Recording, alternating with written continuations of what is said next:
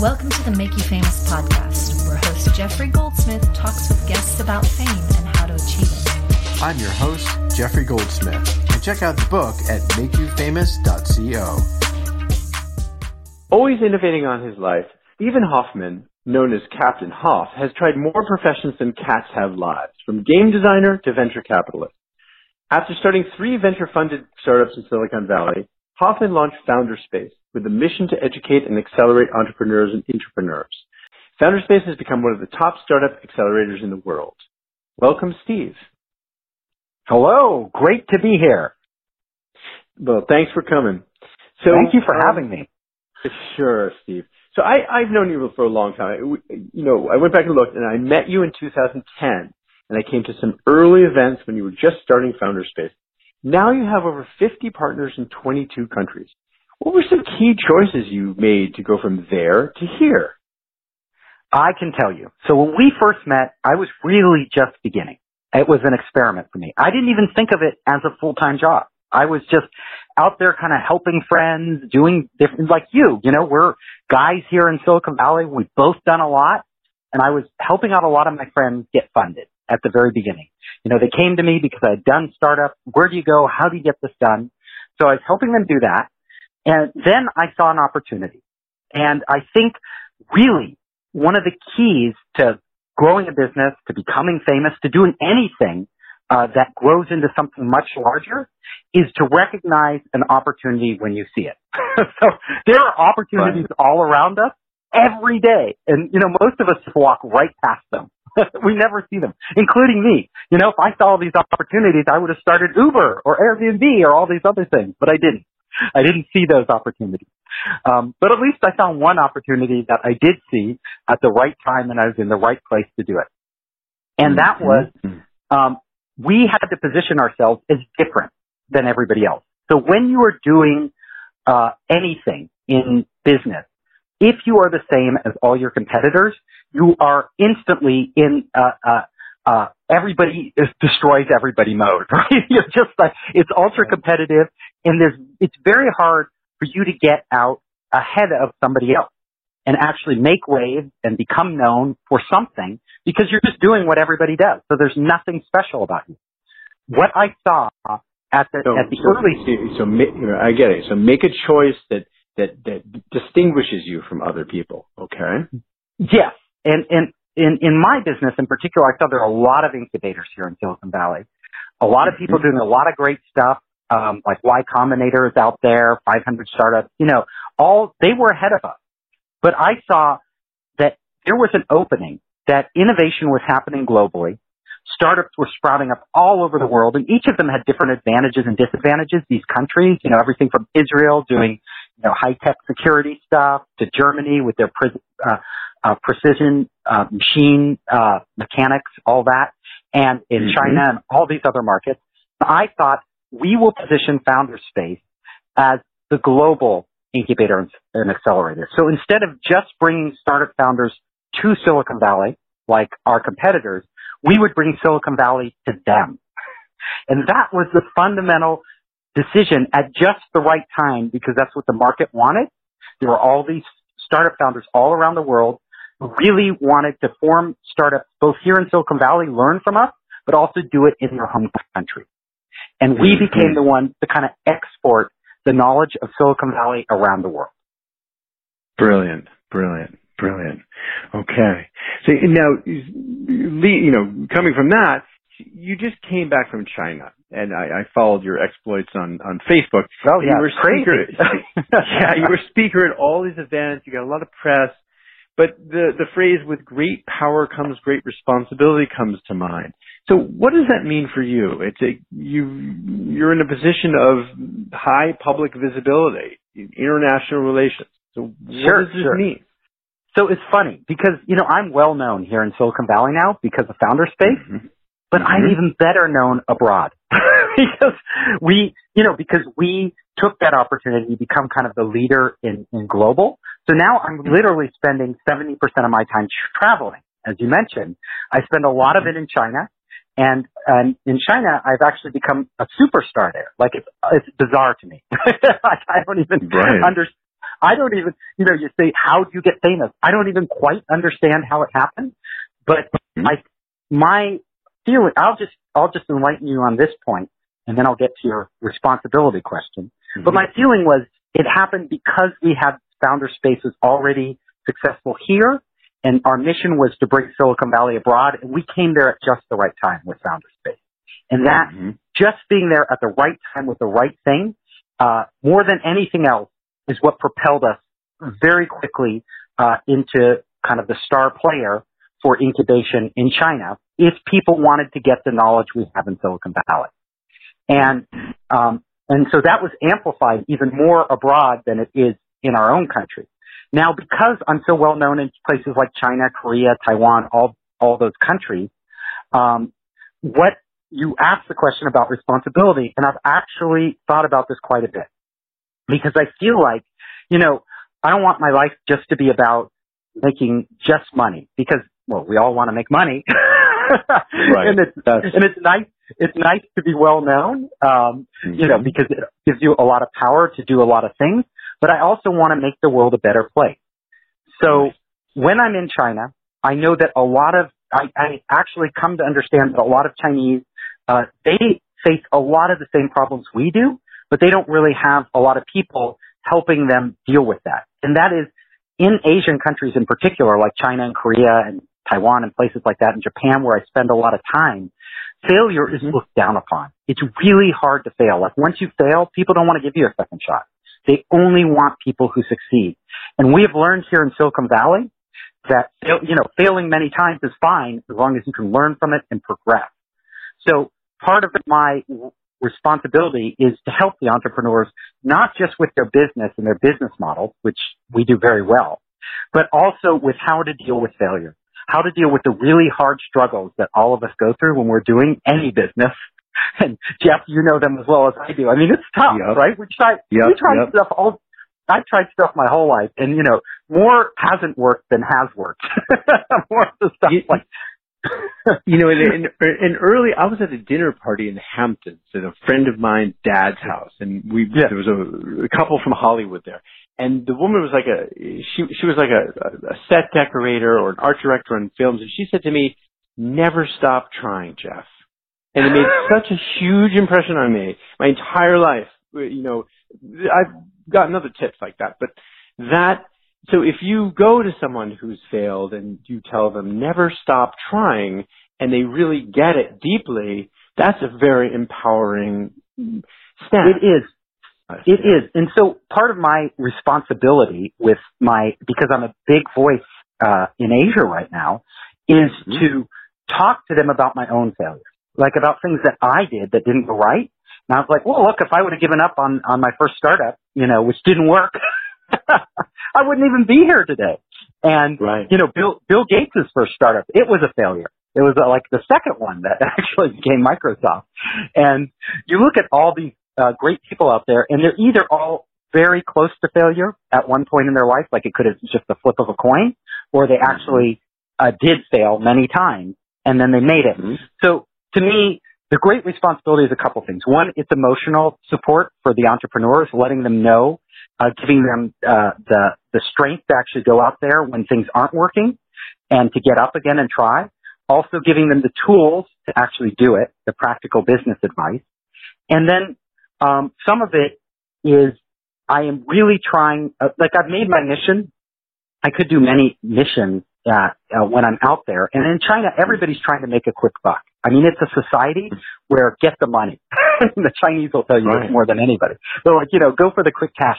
And I'm trying to teach them that although your society tells you status is based on being wealthy, to us, at least in America, for many of us, although, we do kind of idolize wealthy people, a lot of us believe that how you live your life is more important than whether you're rich or poor or anything like that, the decisions you make. So I'm trying to live by it myself, and I have been, throughout my life. Really, every decision I make, and I want my entrepreneurs to know every decision they make, they should feel proud of. Because at the end of the day, there's so many factors in the world that will determine whether you succeed or fail. And most of those are out of your control. Like, they literally are not in your control. But what is in your control is the decisions you make and how you feel about them. And so you should focus on that. You should focus on what decisions you make, how, and if you're proud of those every step of the way, you haven't failed. You've already succeeded. You're way ahead of a lot of other people who might get more acclaim, be more famous, be richer, but you're ahead of them because you know you haven't compromised yourself. So I interviewed a Dr. Donna Rockwell, who's a psychotherapist for celebrities in New York, and she's going to on another podcast, and she talked about the fact that when people become well known, it's lonely at the top. You become then objectified by people who meet you. You mistrust people's motivations. All of these negatives. You have no more privacy. But one thing that can help you surmount those issues is having a purpose. Yes. Having a higher purpose. Yes. Like Elon Musk has his purpose, right? We're going to Mars. Right, I'm going to save humanity. We're going to Mars in a Tesla, via Hyperloop. That's what actually made him so strong, right? Because he had this firm belief that he was going to save humanity by taking us off this planet. It's funny you mention him because I do talk about him in the book because there's this it's the chapter about going galactic. It's like if you have really big ideas, you can become a famous CEO. And if you I'll give you some other advice. So one is having a purpose, and I do have my purpose. It's to really, our purpose is educating people. So that's my passion. That's what I like. I love to see, young people's eyes light up when they're learning something and they're like really excited and they feel good about it. And they're making the world a better place. But, the other thing that I found is that a lot of people, when they become famous, people treat you differently. They also treat you more nicely. They roll out the red carpet. They're doing all these things for you and you kind of get spoiled and you can become insensitive to how other people feel, And, so another thing, in addition to having a purpose, which I think is really important, I also think it's good to focus on making other people feel good about themselves. So when I engage with people there, I don't think about how they might just want to use me to get what they want, because a lot of them do now, right? Because I'm well known. So they can bring me to the government or they can bring me to other business, partners and they can get a deal done. Or, whatever they want out of our relationship. Right. Usually they don't, it's not me that they care about, it's what they can get out of it. But I tend not to focus on that. So what I try to do is I try to focus on the positive. Like, how can I help people in a realistic way? You can't help everybody, right? That me too. But I try to be polite to everybody. I try never to just blow people off. I always respond. I have learned to say no to like 98% of the things that come in because it's impossible to respond to everybody. Right. But I'm always courteous to them. And when I meet them, I always try to be nice and I always try to listen to them and really understand what they want. And then if I can give them something like a connection or advice or whatever, or just my time, I will make my best effort to do that without being rude or in a rush or things like that. And that also makes it, then you're focused more on like that than you are on like, are they trying to use me or, so that you end up not focusing on that because you're more focused on how you can be, you can be courteous and help them and you feel better. Service, Yeah, you feel better. You don't feel like this. I actually don't distrust people. Like even though I know there's people who I shouldn't trust, honestly, I don't have to worry about it unless I'm going to do a big, deep business deal with them. I just be nice to them and, try to make them a little happier so that they're nice to other people at the end of the day. That's a really great way of looking at it. So I have one final question for you. Yeah. This is, we've touched on this a little, advice for young people. So people often feel defeatist. Like they can't. Oh, totally. Be like, I have this dream, but there's no way I can do that. But you have struck me. I'm a very positive person too. But you're also super positive. Thanks, Steve. You've struck me as a super positive person, and you clearly are. So, what advice do you have for young people to how to stay positive, how to overcome this defeatist attitude we have that I'm not privileged or I didn't go to Harvard? Not to denigrate people who graduated from Harvard who are listening to this, but let's denigrate them. They deserve a little humbling. But there's people who went to San Jose State and they're successful that I know. Like, how do you stay positive when you might be feeling negative about yourself? Yeah. And your So situation?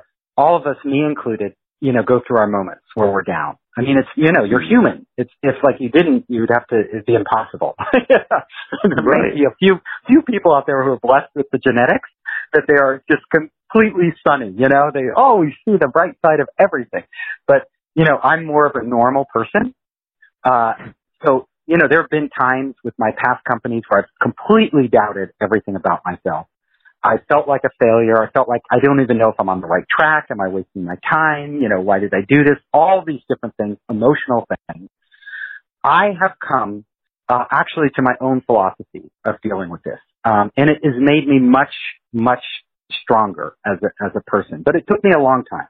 So it took me a lot of struggle I actually had to go through. You didn't know me in those days. Now you know me, and I'm a little different person. But some of what I did was absolutely carrying a little. I don't put all the emphasis on the results I can get. So this is the key. When you are feeling down, you're feeling down because you didn't achieve what you wanted to achieve, and you're looking to blame something. And usually you blame yourself. Like, I didn't do it, I failed, blah, blah, blah, blah, blah. But what I do is I actually I stop myself from going down that path, that negative path. There's nothing positive I've learned that can be achieved by doing that. So what I do when things don't work out is I try to do a couple things. So number one, I never blame myself for doing it. I'm just like, wow, that happened, right? It happened. And I look forward, what can I do next time? Automatically going on to the next time to actually improve my odds of doing it. What can I take away from this experience that will give me a better chance of succeeding next time? And then the next thing I do, which is equally important, is I don't judge myself by these artificial goals that I put in my head. Like a lot of us, and especially when you're young, you think, by this age, I got to be doing this. By this time, I've got to be doing this, or I am not successful. So, but that's setting yourself up for failure. And it's setting yourself up for depression and self-doubt. So what I do instead is I don't care about the outcome. I care about what I'm getting right now out of doing what I'm doing. So every time I go out there, I feel like, wow, if this doesn't work out, I don't care. I'm just going to keep going. And the strategy I have is I get a lot of things going at once. So I'm very focused on just our one business, but I get a lot of opportunities coming in for that business at once. And I know that most of those will not work out. And when they don't work out, I don't give them a second thought. I'm like, why didn't that work out? What could have we done differently? Okay, I think I understand now. I'm moving on to the next. So you don't just put all your focus on one thing, and if it doesn't work out, you're crushed. But that doesn't mean be unfocused, doing like 20 things at once that are different. Be focused on achieving one goal, but have many different strategies towards getting to that goal. So there are many ways you can get to that goal, and what you want to do is inch forward. Especially as a young person, a lot of times you think it should be easy. But us who are a little more mature and have gone through a lot, it isn't easy. There's always obstacles. It's like really, really hard to do something unless you just get incredibly lucky. So you got to be happy with that, to know that you're going to make very small steps. And you might take 1 step forward, 2 steps back, then 4 steps forward, 2 steps back, and another 5 steps forward. And you just keep inching up the mountain. And if you keep inching up long enough, like, when I go hiking, I'll look at this huge mountain. It's like seem impossible, but eventually I'll be on the top. If I don't give up, I will get on the top of that mountain. And in life, it's sort of like you just got to keep inching up. I was at a thing recently, and I mentioned to someone that I was working on this book, and he said, "Tell me the easiest way I could become famous." And I was like, "Yeah, I know, like the quick fix. We all want that." It's like Keanu Reeves in The Matrix. I know Kung Fu. Well, it just doesn't happen that way. No, it doesn't. It's a lot. Well, there's luck involved, which you can't control, right? But there's opportunities involved, which you can try to spot. And then there's a lot of hard work and setbacks and little steps forward that you just kind of have to grind through. And what you want to do, I think the essence of it is you want to make going those little steps fun and not painful. Because when you're enjoying taking those steps, it's great. If you're just looking at, my God, I have to get to this huge goal, it's like, it can be totally demoralizing and exhausting because it'll seem like you'll never get it.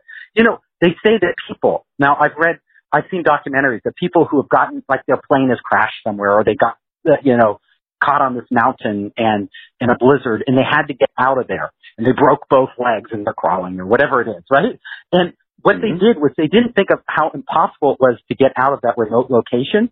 What they did was they would literally set short-term goals. They would say, my long-term goal, of course, is to get out of here alive. That seems like the odds are like 98% chance I'm going to be dead. But they don't focus on the 98% chance of death. You know, they focus on, can I get to that next tree? Or can I get to that next rock? Because I know if I can get to that next rock, then I have gone somewhere, and then I'll think about where to go next. And if I only could find an ant that I could eat, and then another yes, if I can find a darn ant, I will last a little bit longer. And they focus on the next rock and the next tree. So my advice to all of your people who want to be famous is don't focus on the like getting out of here alive or becoming famous, which both of those are like 98% chance you'll fail or 99. Focus on the next rock or next tree you need to get to that point.